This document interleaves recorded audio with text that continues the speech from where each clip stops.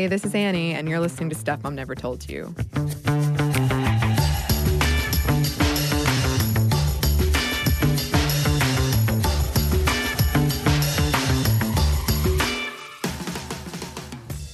Supreme Court Justice Ruth Bader Ginsburg has been in the news a lot in the past few weeks. Whether it's her health, Fox News falsely reporting her death, or the multiple movies based on her life in theaters right now, one of which, RBG, is nominated for Best Documentary Feature. And she also has a cameo in the upcoming Lego Movie 2. A while back, Bridget and I interviewed Erin Carmone, co-author of Notorious RBG, The Life and Times of Ruth Bader Ginsburg, when this documentary, RBG, was about to be released, and we thought we would replay this episode for your enjoyment. So, happy listening.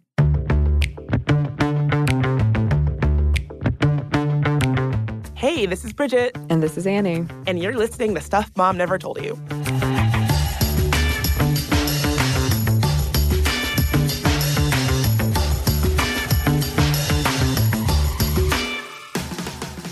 On May 4th, RBG, a new documentary about the life of Ruth Bader Ginsburg, hit theaters. And today we're going to talk about the notorious RBG, as she is sometimes known, and the social media frenzy surrounding her. And I'm part of that social media frenzy. I'm a big fan. I can tell by the shirt that you're wearing. Yes. Fun fact about Annie, when she is doing an episode about something specific, she will dress up. I dress the part. She dresses the part, but only I get to enjoy it. I know, but you can imagine. So in our episode about action figures, we talk heavily about the Avengers, and you wore your special Avengers shirt. Yeah, I did. And now I'm wearing my RBG shirt. Always a good day when I get to wear it. And we'll do like a very brief background here because Kristen and Caroline did do a pretty in-depth episode on RBG, but just to set the scene a little bit, right, Bridget? Just to set the scene, exactly. So Ruth Bader Ginsburg wasn't always the notorious RBG that we know and love. She was born on March 15th, 1933, a Pisces like myself, of course. So she's probably super creative and very flighty. And actually, no, she's not flighty. She's a f***ing justice. I'm not going to put that on her. That's on me. She was born Joan Ruth Bader in Brooklyn, New York. Fun fact, she had the family nickname of Kiki because she was a Kiki baby, so that was her nickname. When she started school, her mom discovered that her class had several little girls named Joan, and so she should go by Ruth instead to avoid confusion. Mm-hmm. And she put up with sexist crap a lot during the early days of her career. She was docked for being pregnant from mental floss. As newlyweds, Ginsburg and her husband, Marty, relocated to Fort Sill, Oklahoma, where Marty was expected to fulfill his Army Reserve duties for the next 2 years. Ruth took the civil service exam and qualified to be a claims adjuster, but then made the mistake of mentioning that she was 3 months pregnant with her daughter, Jane. Suddenly, RBG's civil service ranking was reduced, and with it, her title and pay. Ugh, that's terrible. But also, even in looking at her biography a little bit, you can sort of see where all of these sort of stings of sexism, not only were they, harmful for her career, but it's almost like she was like, okay, well, gonna remember this for later. Right. And it seems like they really sort of like lit a feminist fire in her in a kind of way. Yeah. Motivators for sure. Exactly. Honestly, the dean of her law school sounds like kind of a jerk. In 1956, Ginsburg was one of only 9 female students matriculating into Harvard Law. Now, her dean, it's been reported, Aaron Griswold, hosted a dinner for the women, and at the end of the meal, he went through the women one by one and said, how do you justify taking a spot away from a qualified man? Oh. Yeah, that's pretty bad. Later, it was reported that he was joking, and it was just it was all in good fun. But part of me is like, I'm sure. Well, I'm sure the backlash happened. It's a joke now. Yeah. But I also feel like you're talking about people who had just become law school students. Yeah. If the dean of your law school, even if he thought this was a funny prank or like, this is really gonna get their goats, that would be really demoralizing, and if that happened to me as a young student, that would stick with me for life, I guess, sort of saying. And so even if he thought of this as a joke or it was all in good fun. Because of the power imbalances there, I can imagine that was not in good fun for the women who were participating in that dinner. Yeah, and it would kind of overshadow, because in your head, you're probably thinking, what jobs am I going to get? And then you hear this joke, and you're thinking, oh, well, maybe I've succeeded in this one step, but I have all these other hurdles now of finding a job when I'm competing with men, and they're probably just going to go with men a lot of the time. Exactly. That's probably exactly how it felt. Yeah. Not a good feeling. It's not a good feeling. And furthermore, even though she graduated at the top of her class, she found that very few law firms would open their doors to women, despite being, really talented and having glowing recommendations from her professors.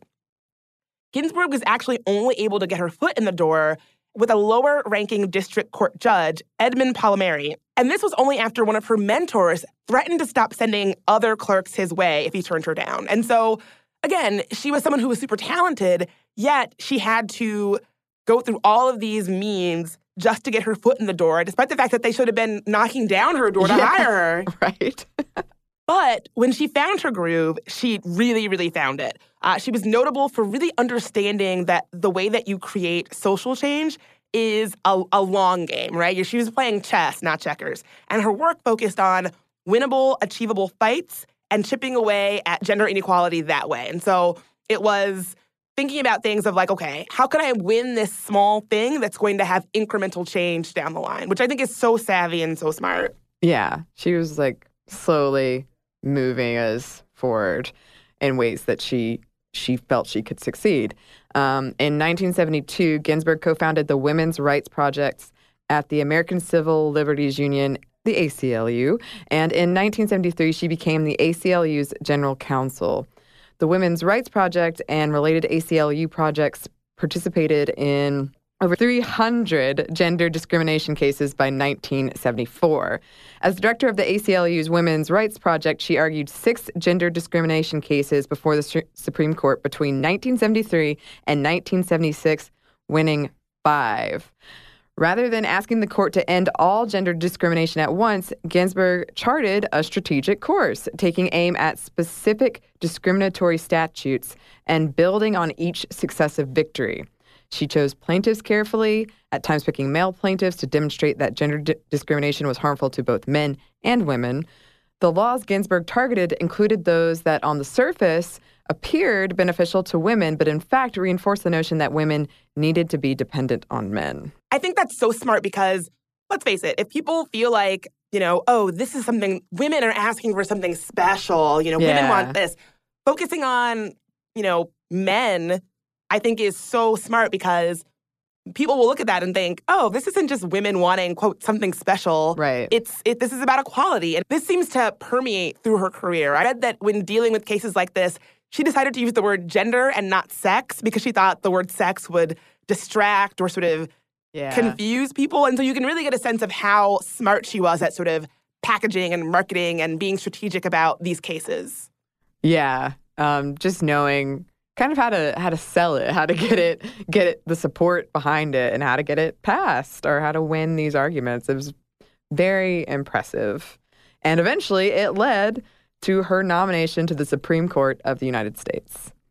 President Bill Clinton nominated her as an Associate Justice of the Supreme Court on June 14th, 1993, to fill the seat vacated by retiring Justice Byron White. Ginsburg was recommended to Clinton by then U.S. Attorney General Janet Reno after a suggestion by Utah Republican Senator Orrin Hatch. At the time of her nomination, Ginsburg was viewed as a moderate, which might surprise some of you. Clinton was reportedly looking to increase the court's diversity, which Ginsburg did as the first Jewish justice since the 1969 resignation of Justice Abe Fortas, and as only the second female appointee. Wow, that's, awesome, but also... I know. It's always when you hear those first and you're like, yay, but also really? Yeah, that's generally my reaction to firsts. Mm-hmm. So Annie, what are some of your favorite things about RBG? Oh, I love that picture of her nodding off during the State of the Union address. And according to her, it was because she'd had a little too much wine. Oh my God, I can identify. Me too. And also, when she was undergoing treatments for colon cancer in 1999 and pancreatic cancer in 2009. She didn't miss one oral argument, and her workout is intense to this day. Intense. And as someone who works out a lot, she's a role model in that way. And recently, Stephen Colbert, he did the workout with her, and it was hilarious. And of course, he could not keep up. And who could? I know, right? I love that about her. What about you? Do you have a favorite weird fact? Yeah, my favorite thing about her, this is a bit strange, is that even though she's this amazing figure, this icon, you can just tell that she is deep down a grandma, right? Like she just gives me such grandma vibes. Our guest, Arin, who we'll be talking to a bit later in today's episode, there's this great MSNBC exclusive interview that Arin did with RBG. And in this interview, Arin shows her on her phone a picture of people who have gotten RBG-inspired tattoos. And RBG's reaction is such a great grandmother reaction. Here's what she says. I saw that and I thought it was a joke. I thought it was something you pasted onto your arm, but I'm a little distressed that people are really doing that. Distressed why? Because why would you make something that can't be removed on yourself? Now, that's a classic grandma reaction. Yeah. So I just love that, even though she's this amazing, amazing, badass, Supreme Court justice, that she also, you can just tell that she's a grandma. And I love that. I love that she, just seems so normal despite being so important and influential. So that's what I love the most about her, I think. Yeah, she's very relatable. And we'll actually hear from the Washington Post's Arin Carmon in just a second. Arin actually wrote the book on RBG, literally. We'll hear from her after this quick break.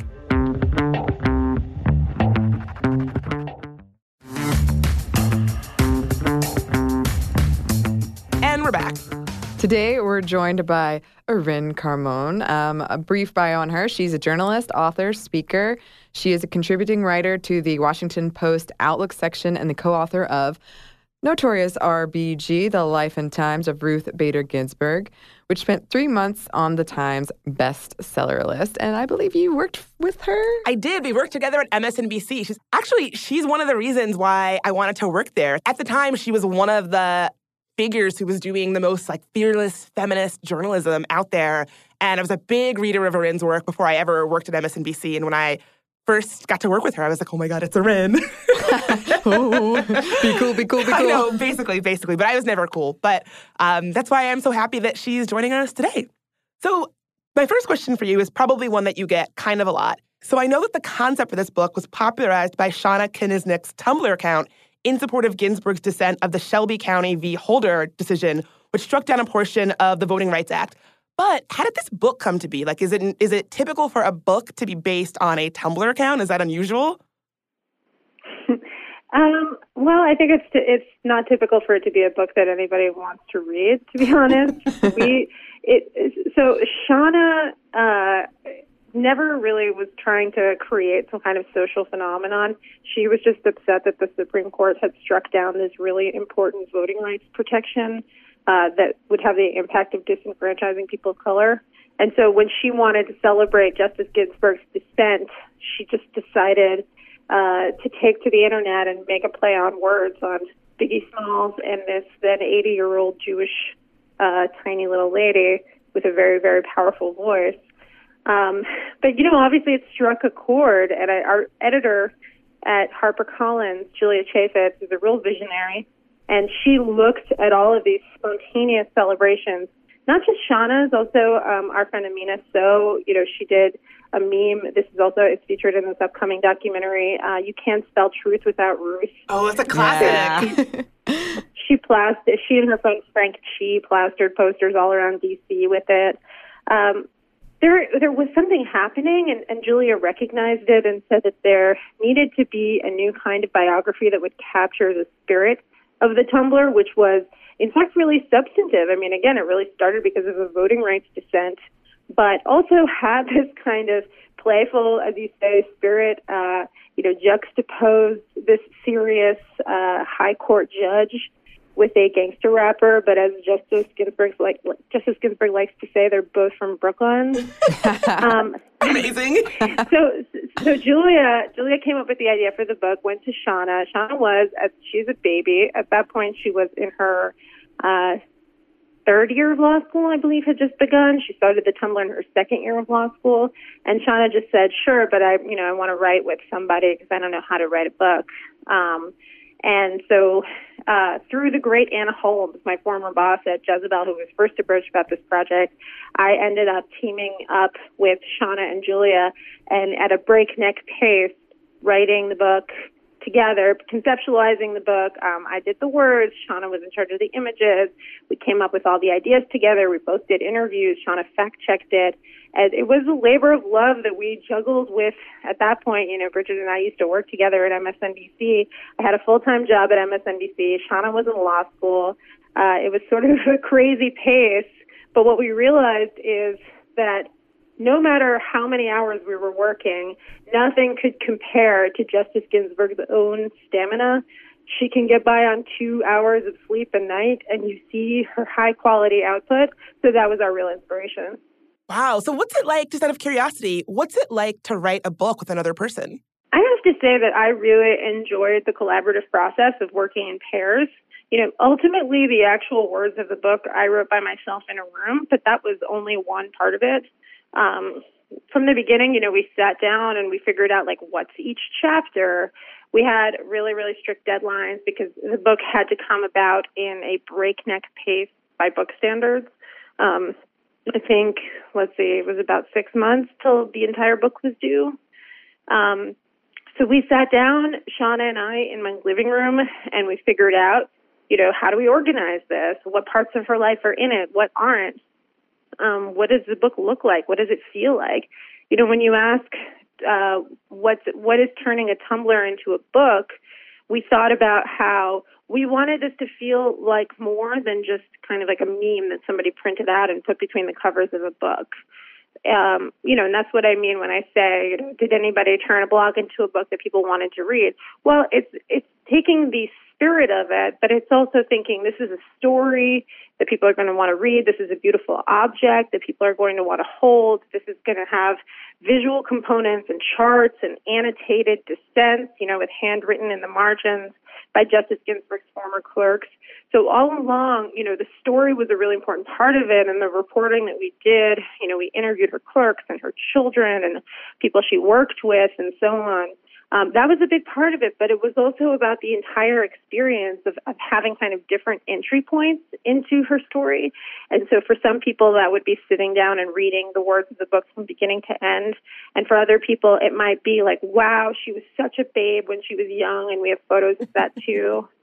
And for some people, it might be, I would never read a legal brief, but now the key portions of it are excerpted in the book, and some of the most brilliant legal minds, like Janae Nelson from the Legal Defense Fund, the NAACP Legal Defense Fund, who is actually arguing these voting rights cases, writing in the margins on Justice Ginsburg's Shelby County dissent and explaining it to you in her voice and in a kind of conversational way, like your friend would break it down for you. So all of those different entry points, we thought, were going to be the way that the reader is going to experience the story of her life in a way that they might not in any other book.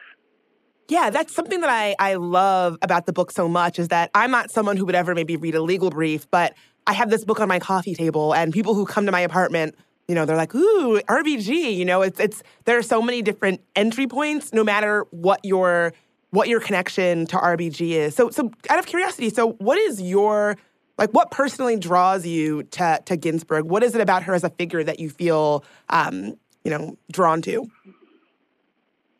Well, one of the essential mysteries of the book was that the book sought to solve is, how did she become the notorious RBG?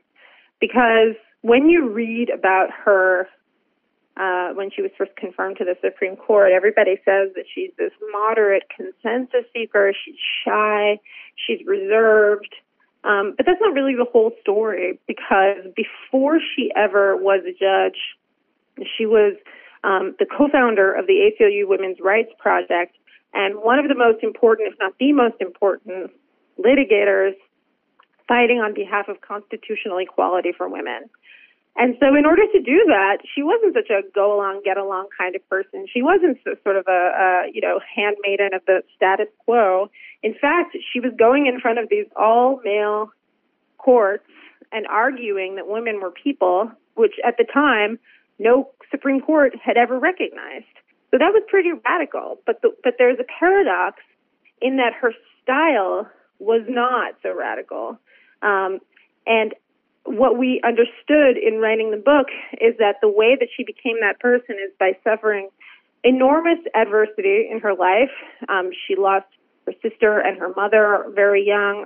While she was in law school, she was married and a young mother, and while juggling all of that, her husband became ill with cancer. She was a victim of pregnancy discrimination twice over. She was repeatedly passed over for jobs despite being incredibly brilliant. And what she took from all of this was a kind of steely determination, but it was also very self-contained. I mean, she was not the person, with her fist up in the air. She was the person writing the radical brief and somehow convincing the world that she was being conciliatory and consensus-seeking. And so for me, what was really fascinating was how did she become this person? And what's incredible is that, history also forced her to become a person that she hadn't been to before, which is a fire starter. The person who is going head to head with Donald Trump and who is writing fierce dissents and who's out on the road being in public in a way that very few Supreme Court justices have ever been, that person has been created by this historical moment where the court has lurched to the right, where obviously the presidency is what it is, and she's the person for this historical moment. Whether anyone could have predicted it or not, she's the person who has the kind of stamina and steely determination to see it through to the end. Yeah, kind of going off of that, when RBG was first appointed to the Supreme Court, Clinton thought she was a moderate, but we think of her today as this badass progressive. What do you make of this paradox? Well, I think part of it is she has genuinely become more comfortable using her voice in a fiercer way. And I think there are some issues, in fact, in which I think she has moved to the left, so to speak, and even though that's not what legal scholars would like to perceive it as. For example, I think there were some early decisions. She's always been fiercely pro-choice. She has always fought for racial justice and to uphold legal remedies to try to ameliorate historic racial inequality. But there were some criminal justice decisions that might be considered more moderate that she joined in the past. But in the past couple of years, there's been a dissenting bloc that is just her and Justice Sotomayor. Oftentimes she's the only justice joining Justice Sotomayor's opinions in various cases that have to do with Fourth Amendment rights and other issues and the death penalty. It does seem like to some extent her views have changed, but what's also changed is that she's become more comfortable being a public voice. Justice Ginsburg, I think, never saw herself as spending her life in the minority. Only recently did she have her first chance since she joined the Supreme Court to assign a majority opinion, meaning that she was the most senior justice in the majority. She has always been the senior justice in the minority in the 5-4 math that happens on some of these controversial decisions. And so history has made her into the great dissenter, and she's embraced that role with gusto. Yeah, nobody can dissent like RBG. Yeah. I love a good blistering...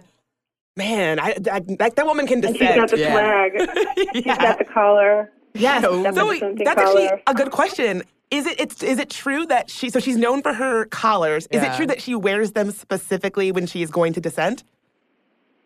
She does indeed have a special dissenting collar, which interestingly is made by Banana Republic. Oh my God. She got it in a gift bag when she was Glamour Woman of the Year.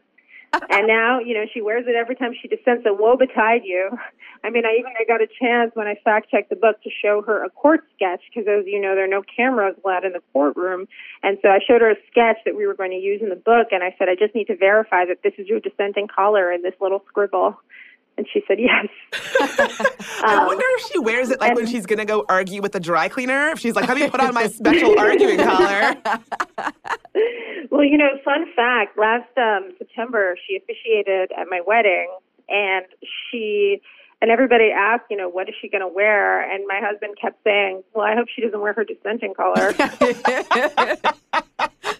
Yeah. Oh, that's amazing. That's amazing. I hope she wore her agree collar. Like, yes, I'm okay with this union. Yes.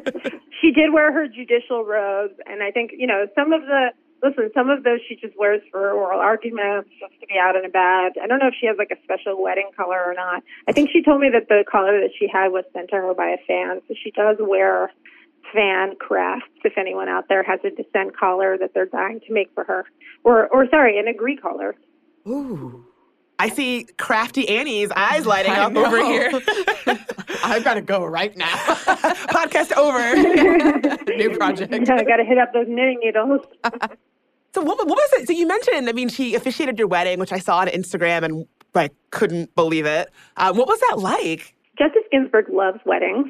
Obviously she does not have time to officiate every single wedding that she's asked for. So it was this great honor that she came to Brooklyn, place of her childhood, to officiate our wedding in September. She was funny and gracious and amazing, and she stayed for dinner and the toast. During the toast, my brother said that in lieu of toasting us, he was just going to read the entirety of Justice Ginsburg's dissent in Shelby County, and she burst out laughing.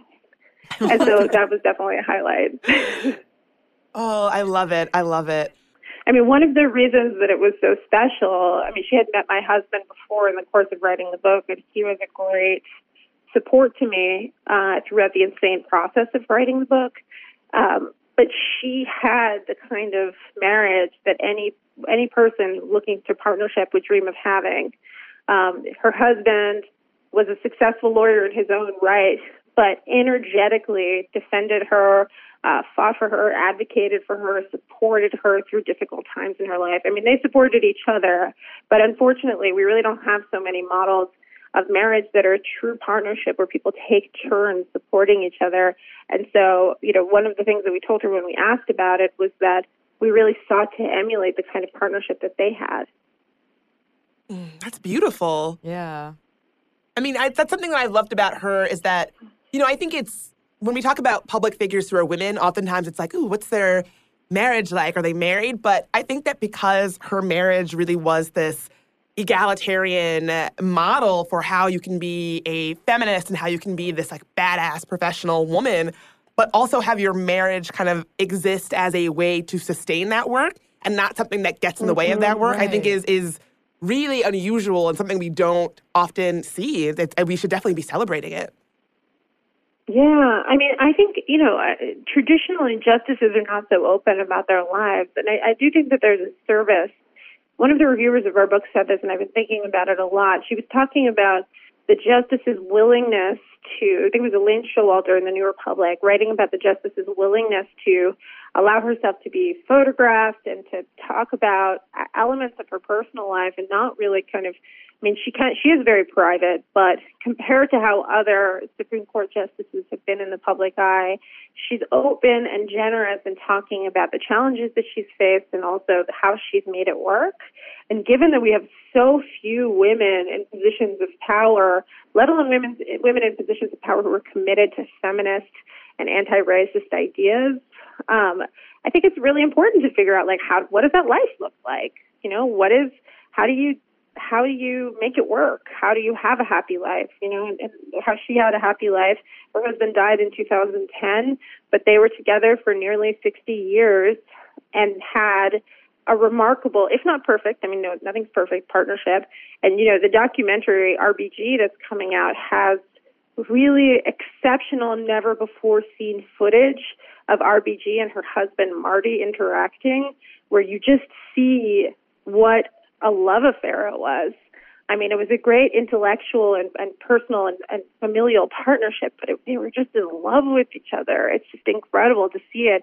And so to know that she could both contribute so much to the cause of equality and to the law, and also be a human being. I think that it does a service for people trying to understand, like, how do you be in the world? Totally. So kind of coming off that point, I know that relationships and friendships are very, very important to RBG. She's written quite a bit about her friendship with Sandra Day O'Connor, both these awesome women who were on the Supreme Court. But something that comes up a lot when people talk about her is her sort of, I guess, strange bedfellow friendships with people that you might not think that she would be super close with. People like Anton Scalia, right? Do you see that as something that is, I mean, I always wonder, like, are they really friends? Is this one of those things where it's like, oh, we get along super well, like we have no problems, but really they're not, Are these relationships a key part of what makes her her? Yes. I mean, I think in particular, her friendship with Scalia and, with Sandra Day O'Connor was somebody who she didn't always agree with, of course, appointed by Ronald Reagan as well.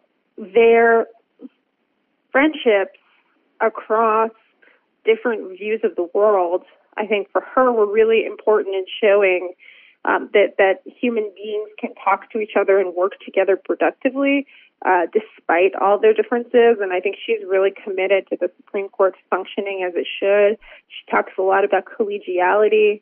I mean, these are very quaint notions in the Washington, D.C. of Trump, or even, the Washington, D.C. of Mitch McConnell. She told me when I interviewed her in 2015, Justice Ginsburg said, maybe someday we'll have a Congress that works again.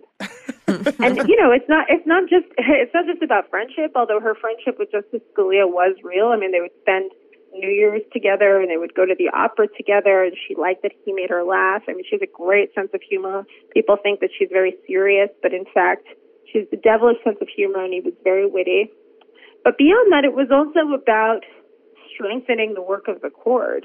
Sandra Day O'Connor frequently crossed the aisle on issues of women's rights. She helped save Roe v. Wade in 1992 in Planned Parenthood versus Casey. And Scalia also, even though a lot of the times they disagreed, they would join together on Fourth Amendment decisions.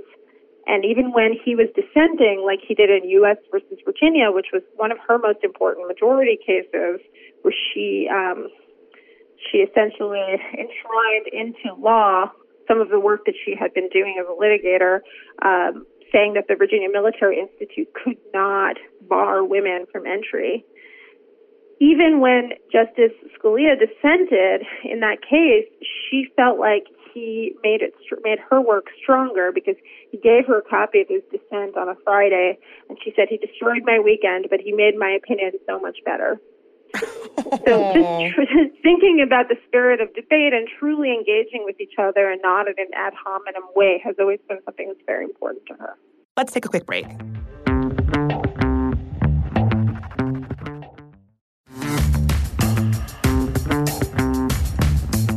And we're back. Yeah, you touched on two of her kind of big cases, decisions that we were going to ask about. So we were wondering, what are some of the decisions and cases that you think define RBG professionally? Ones that she did as a judge or as a lawyer? Either, all of the above. Well, one of her favorite cases that she did as a lawyer was Stephen Wiesenfeld. It's a case that she started and took all the way to the Supreme Court, I believe 1976. This was a case of a widowed father who was not given the same kind of parental benefits because he was a widower and his wife, who had died in childbirth, was a woman. The way that the tax code was construed, there really only were these kinds of benefits available to women from male wage earners. And so she got each of the members of the Supreme Court enough for a majority to agree that this violated his rights as a man, as a father, to equal protection. It violated the dead woman's rights because her work was being treated as lesser than that of a man. And it also violated the rights of the child who wasn't getting the same access to caregiver benefits just because the caregiver who was taking care of him was a man. And so counterintuitively, a lot of people at the time said, why are you bringing all these cases on behalf of men? It's the Women's Rights Project, not the Men's Rights Project. But her long game was that if you drew attention to the ways in which gender constricted everybody and also limited the rights of men, more people would understand that what was at stake, was much bigger than whether women could do just what men could do. It was about rebuilding a society in which everybody could participate equally.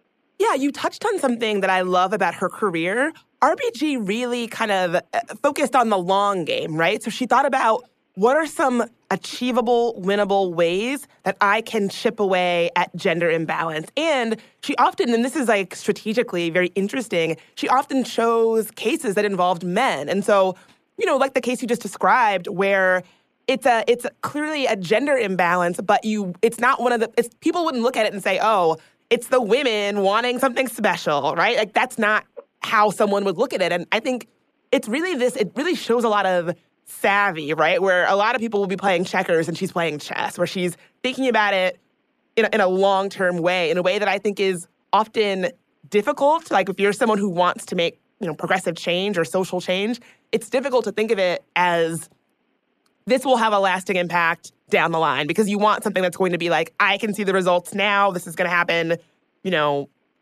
right away, very quickly. And she really just, I don't know, I just really appreciate her strategic acumen when it comes to the cases that she took on and the ways that she went about them. She was very strategic because when she began in the early 1970s, no Supreme Court decision had ever said that discriminating against women was unconstitutional because all of the ways that the law treated men and women differently were construed as favors to women.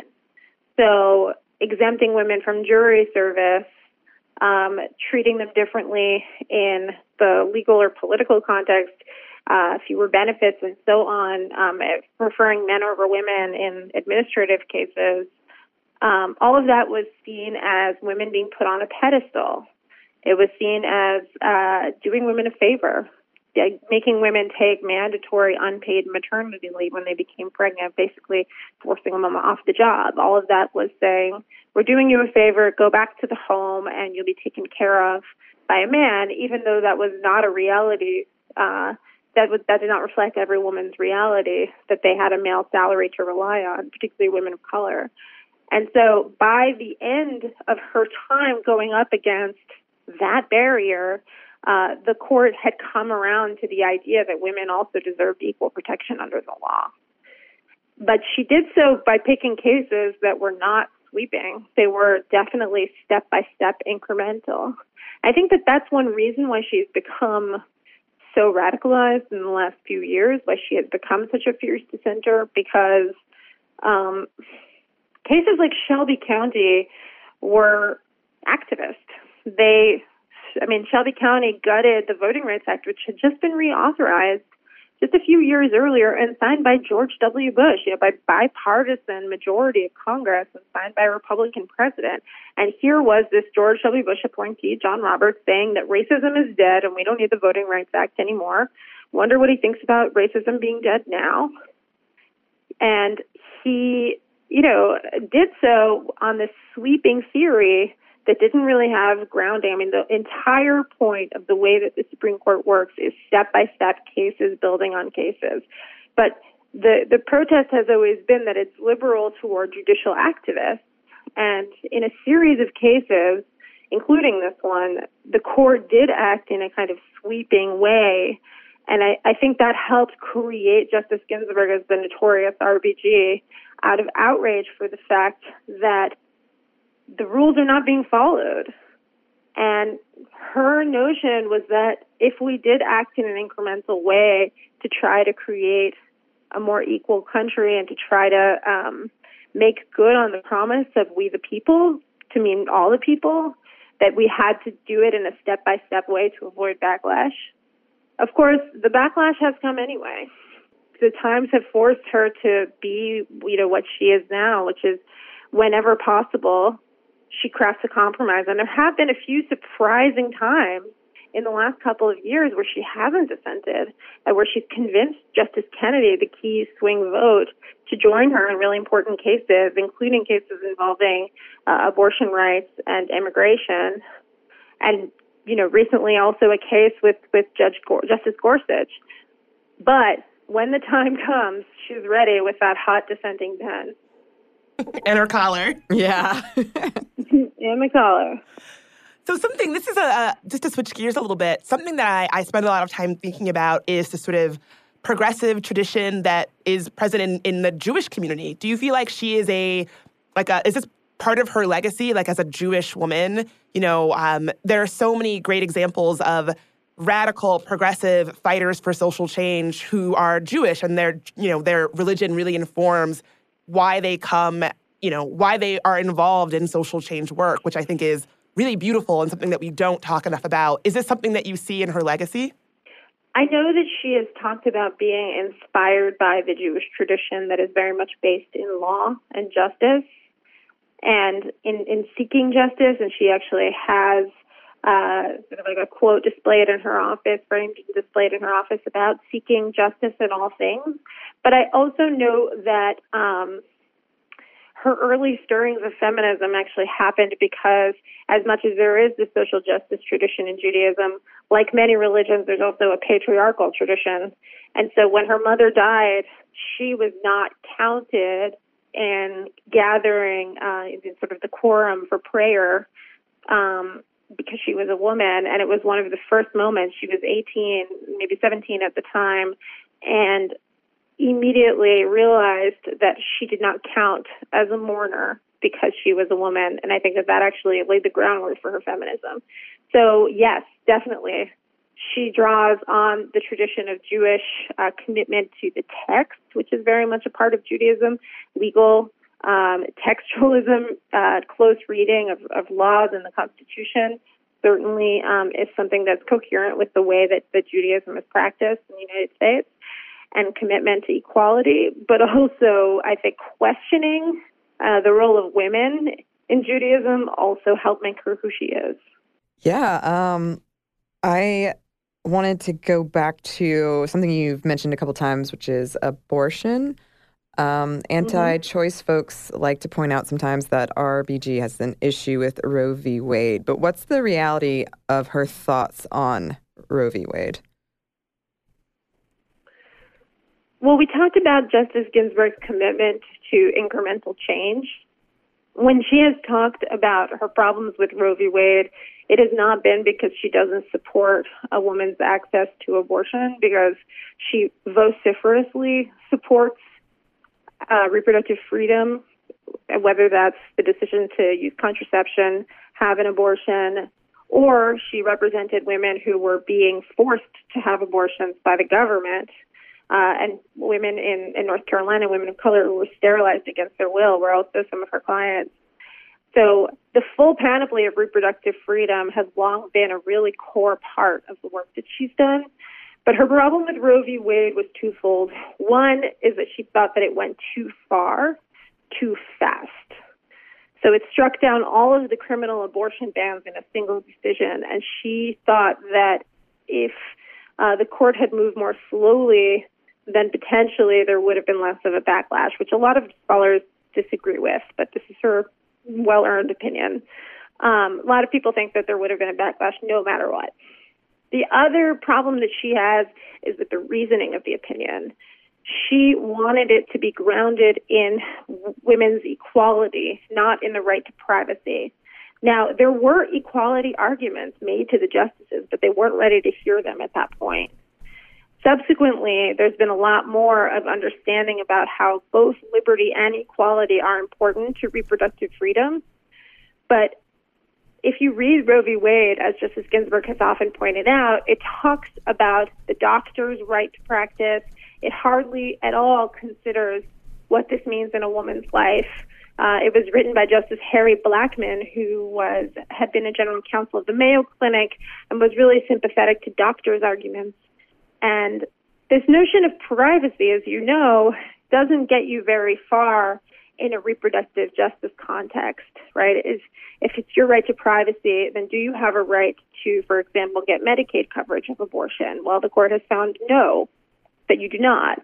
And that's certainly an equality issue that has a very different impact on low-income people and people of color in this country.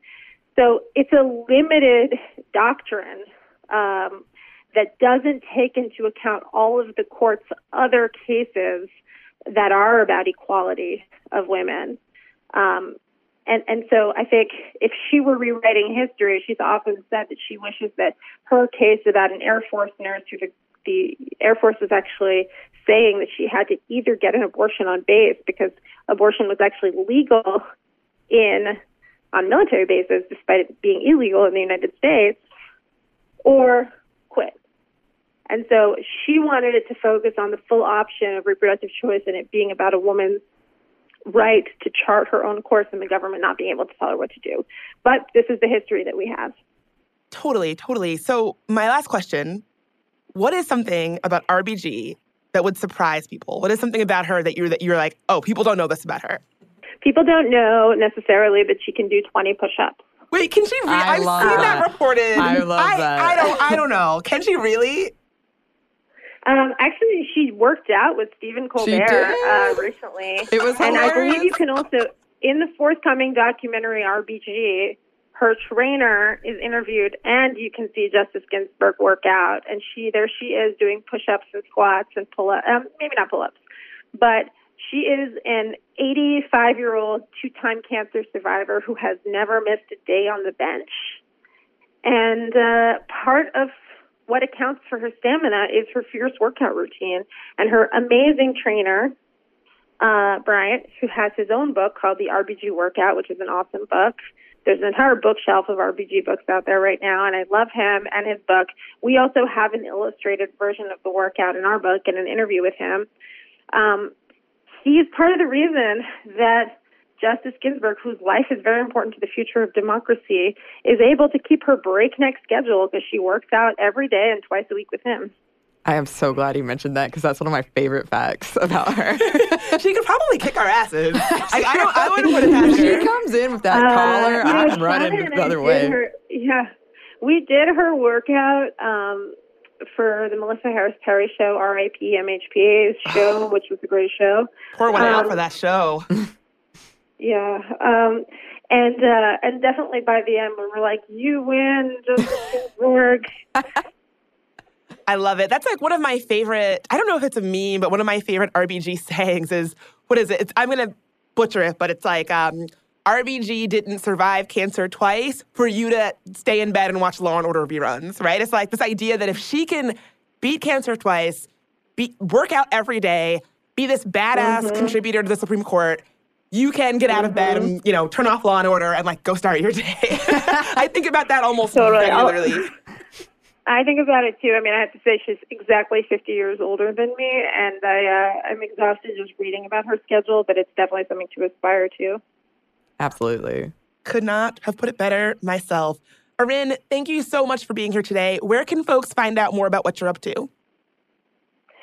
Usually Twitter is the best way. I'm just IRIN on Twitter or Arin Carmon on Instagram. Also, we recently came out with a young readers edition of Notorious RBG, which is available in bookstores and online. It's for the 8 to 10-year-old reader in your life, or really anyone who likes a shorter, clearer, more explained version of Notorious RBG. So you heard it here first. If you've got a little one in your life who is maybe a future Supreme Court justice in the making, go out and pick up this edition for her because it's going to probably change her life. Yes, or for him. Or for him, yeah, exactly. Totally. We should read about RBG. Absolutely. Awesome. Thank you so much for being here, Arin. I really, really appreciate it.